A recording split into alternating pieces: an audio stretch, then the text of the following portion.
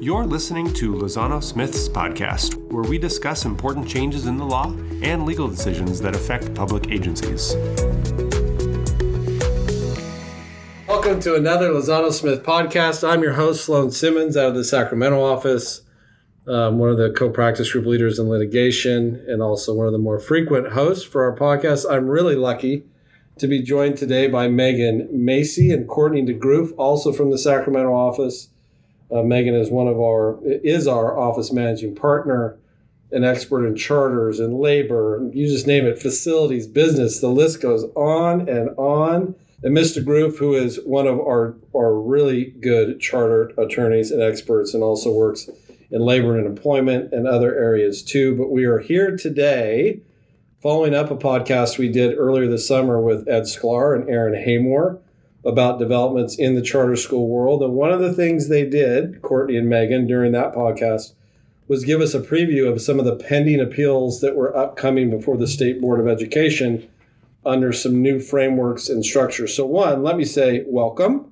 Thank you, Sloan. We are so excited to be here. Don't give me faux enjoyment, Megan. Courtney? Thank you, Sloan. Happy to be here for my first and hopefully not last podcast. This is incredible that we've come this far without Courtney being here.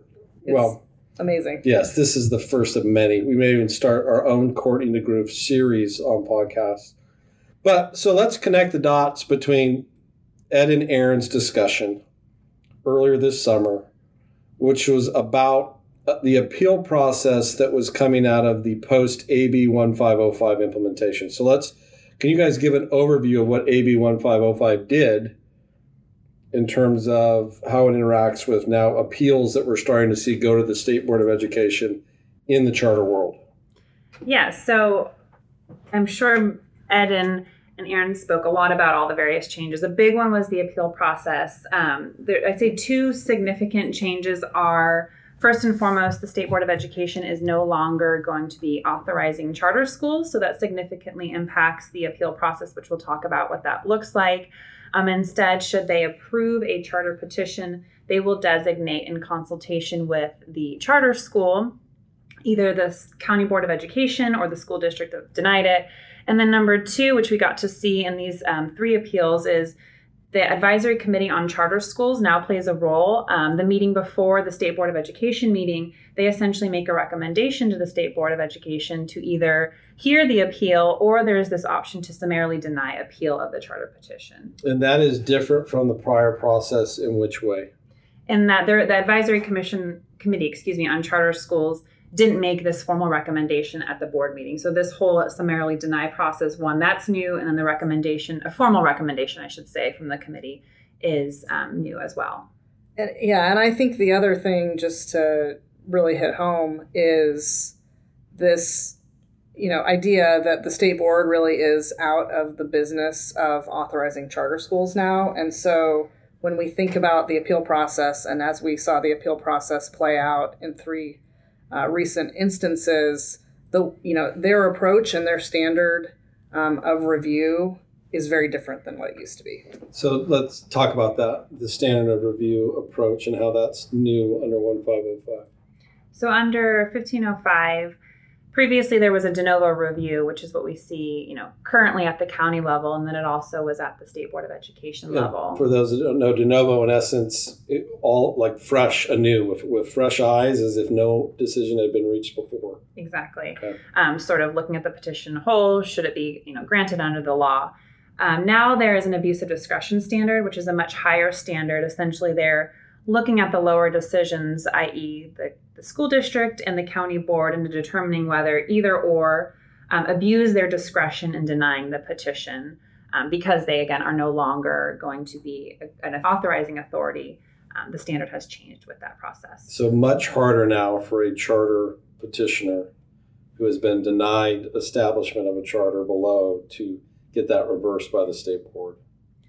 I'd say, we saw three, two of which went one way and one which went the other way. So I do think it's a much higher and harder standard, and interesting to see how this will play out depending on the facts.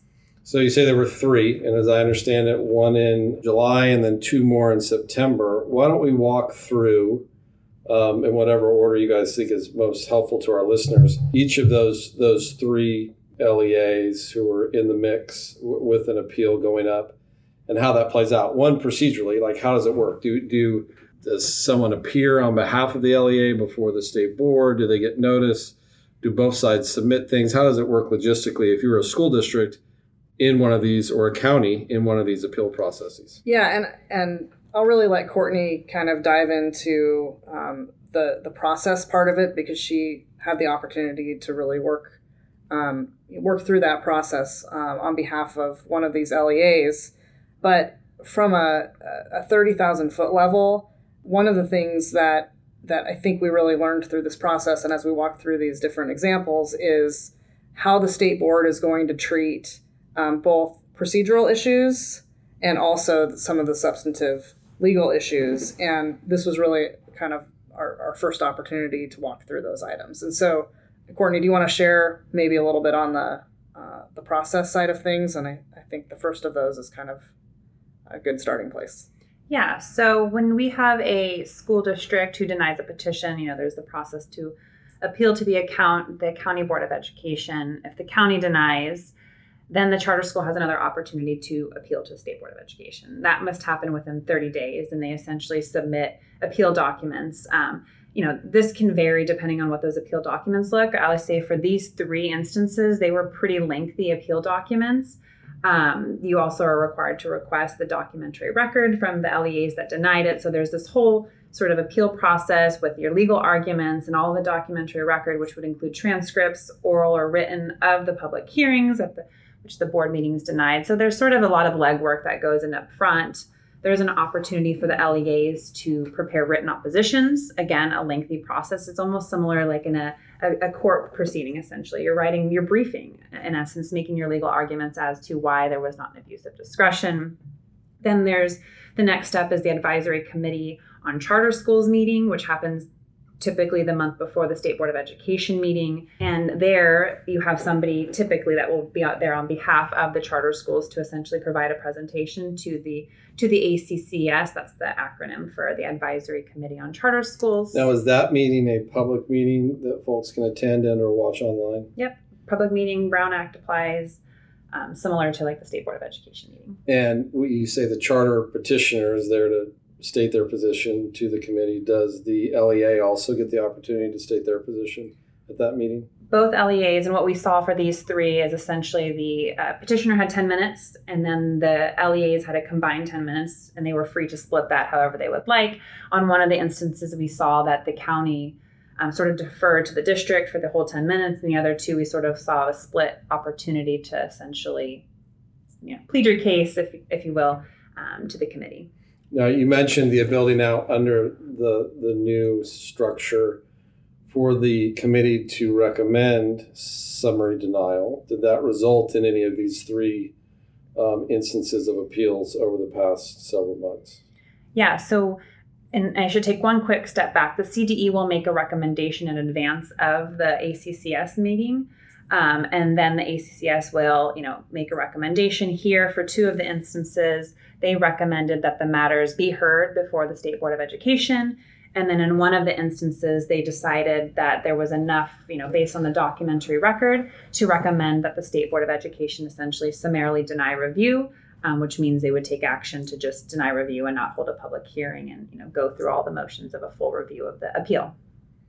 And that happened to be the one that you were involved in, correct? Sure was. Megan and I were both very intimately involved in that one. So when the committee decides to recommend some summary denial, is there still a proceeding before the state board after that? How does that, so walk me through how that works if the committee recommends summarily denying it. Yeah, in this case, the state board decided to take up the recommendation to summarily deny and determine whether or not they would summarily deny. Had they determined that they were going to hear the matter, it would have been put on at a subsequent board meeting. Okay. So we have three different appeals, which I assume weren't all about the same issue, and maybe I'm assuming incorrectly, but can you walk through kind of how each of those three appeals played out? And maybe let's start with the one, Courtney, that you and Megan were involved with, in which there was a summary denial on. So the issue in this one was the fiscal impact basis of denial, which is under Education Code 47605, subdivision C8. And that is a new basis for denial under AB 1505. So this was a particularly interesting one. I mean, they're all interesting, but it dealt with fiscal impact and a reason to deny a charter petition due to whether or not the school district is in a position to absorb the fiscal impact of the proposed charter school. And so there's three ways in which a school district can satisfy that sort of, we're not in a position to absorb the fiscal impact. And the one at issue here was that the school district is under state receivership. Okay. There's two other bases that didn't come into play here. And honestly, we don't know how the State Board of Education would have decided if the facts were different. Now, with being under state receivership, it seems like pretty, it's a you either are or are not in that box. Do you guys see that as a particularly strong basis to deny and to receive ultimately an affirmation by the state board of your decision to deny a petition if you are in that circumstance? Does that seem like a strong basis for it? I mean, ultimately, what the state board concluded was the position that both the school district and the county board of education also reached, which is that it is an is or it isn't kind of standard when it comes to whether or not a school district is in state receivership. And those facts were supported in this instance, and that was ultimately the conclusion that the state board reached. There was involvement at the state board level and in public comment from FCMAT on that point. FCMAT being? Help me with the acronym. Fiscal Crisis Management Assistance Team. That's right. Yeah, which is itself an agency of the state, right, in terms of how they're structured, but they come in to assist districts who are in fiscal hard times, correct? That's correct. And the other point to note is that under 47605 subdivision C8 and the related statutes, there is also a role of FCMAT when it comes to consultation on fiscal impact with the county superintendent and in determining whether there is a fiscal impact. The question of whether or not a district is in state receivership, however, just to kind of bring it back full circle, really is or isn't kind of a question. And that is ultimately what the state board concluded. Okay, so we have a summary denial on that one on the basis of the fiscal situation going on for the underlying district, which the county board agreed with, and ultimately the committee and the state board said, yep, that's enough. Appeal did not proceed forward. What about the other two LEA appeals that were at issue in the last several months? So the first one that we saw back in July related to the underlying sort of procedural issues. AB 1505 added some language in terms of the public hearing at which a board will either grant or deny a petition, in which petitioners are afforded equivalent time and procedures to respond to the staff report. Staff makes a report or publishes a report. And so this language was sort of at issue in that case. Ultimately, where the State Board of Education landed was, and I should take a step back, the ACCS recommended that the state board hear it. So they did a full-on public hearing. There was an opportunity for petitioners to essentially plead their case, as well as the county and district in that matter. And the state board landed that there was not an abuse of discretion, which we discussed a little bit ago, is a relatively high standard, and there wasn't enough based on the facts there for them to overturn that dismissal. Is the gist of that concept being that you can't have some extensive district LEA report and give them a bunch of time to explain their position and then not give, the other side, the charter petitioner, giving them 5 minutes to talk and saying, okay, CLB, we're going to make our decision. Is that kind of what's at the core there? Yeah, it's sort of like a due process sort of, right? You have equal time to sort of plead your case and whatnot and just making sure it's fair. That came out of AB 1505, and a lot of local LEAs would implement that policy themselves, but this sort of codified that concept statewide so that it was uniform across the state. Okay, and what about our third LEA appeal? So that one dealt with a similar issue in terms of it's a new concept under AB 1505. It's this new basis to deny, which often is referred to as the community interest basis of denial, and which is under Education Code 47605, subdivision C7. And this is an interesting one. Unlike the fiscal impact, where we sort of have these three criteria in which a school district can either satisfy it or not, community impact is much more of a subjective analysis. And interestingly, the recommendation from the ACCS was for the State Board of Education to hear this appeal. And unlike the other two instances, the community impact interest here, the State Board of Education decided that there actually was an abuse of discretion at the lower levels and overturned and essentially granted they did grant the charter petition. So what happens? Well, two questions. Give me an example of the type of arguments or issues that are being raised when there is a debate over this community interest standard having been met. Yeah, so we're actually seeing a lot of school districts and counties play with this concept in their public hearings and their staff reports. There is a component of it, and there is some parameters under the statute. There is a fiscal impact component. It's different than the one in under 47605 subdivision C8 in terms of it's not specifically enumerated, but there is this fiscal impact concept, which really derives from what's sort of the ADA implications, on a school district, the loss of ADA, LCFF, funding, as well as what happens to the programs. If you have a charter school coming in and they have a somewhat similar duplicative program, that is another thing that people can consider, or I should say school districts can consider, is this duplicative? Are you going to be taking away from the programs, the existing programs and resources? So it can, the analysis looks a little bit different at each school district depending on their local community, but that's what we've been seeing statewide. So with the State Board of Education now out of the business of authorizing charters, what happens in a scenario like this where they grant an appeal? Yeah, so this is one of the more interesting parts of the charter laws being reformed. There is an opportunity for the State Board to consult with the charter school in determining who the authorizer will ultimately be. And in this instance, they designated the county board as the authorizer. And the kind of interesting point about that is it's not, at the discretion of the school district that initially denied or the county board that subsequently denied, assuming that's why we're up on appeal. It's really the kind of the consultation with the charter school itself as to who they'd like to be their authorizer. And so there is some uncertainty for the school district or the county board when they're denying these petitions as to whether or not the charter school is going to land back in their laps. Are we able to say why the state board might, in a given instance, choose the county as the authorizer as opposed to the district? Or is that ultimately could come down to the consultation between the charter petitioner and the state board?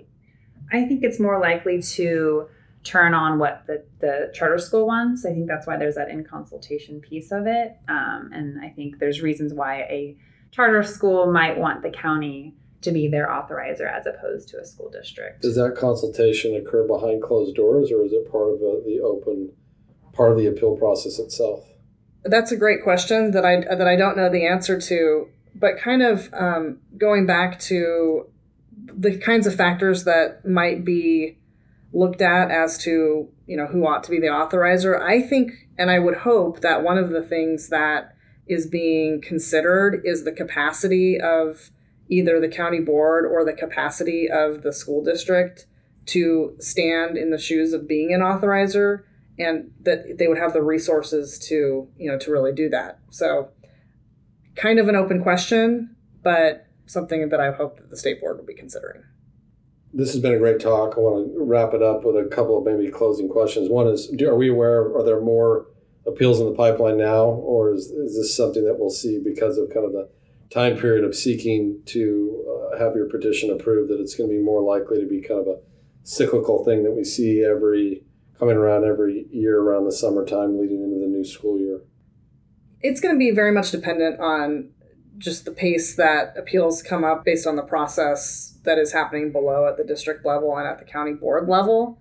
But I do think that there are going to be further appeals where we're going to learn more, particularly on the community interest standard and also the other prongs of the fiscal impact test that Courtney was speaking about earlier. So, Courtney, with having gone through the appeal process, successfully. What are some takeaways that kind of come to mind for you as you look at this process going forward and as we learn more about how the factors under 1505 may be applied?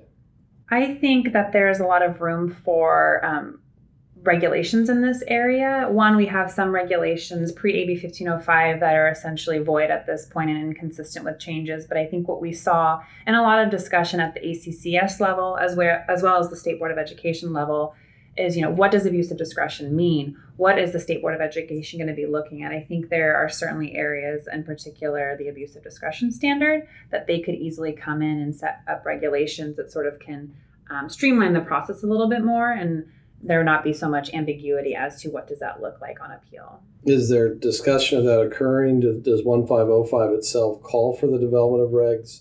Where are we on that?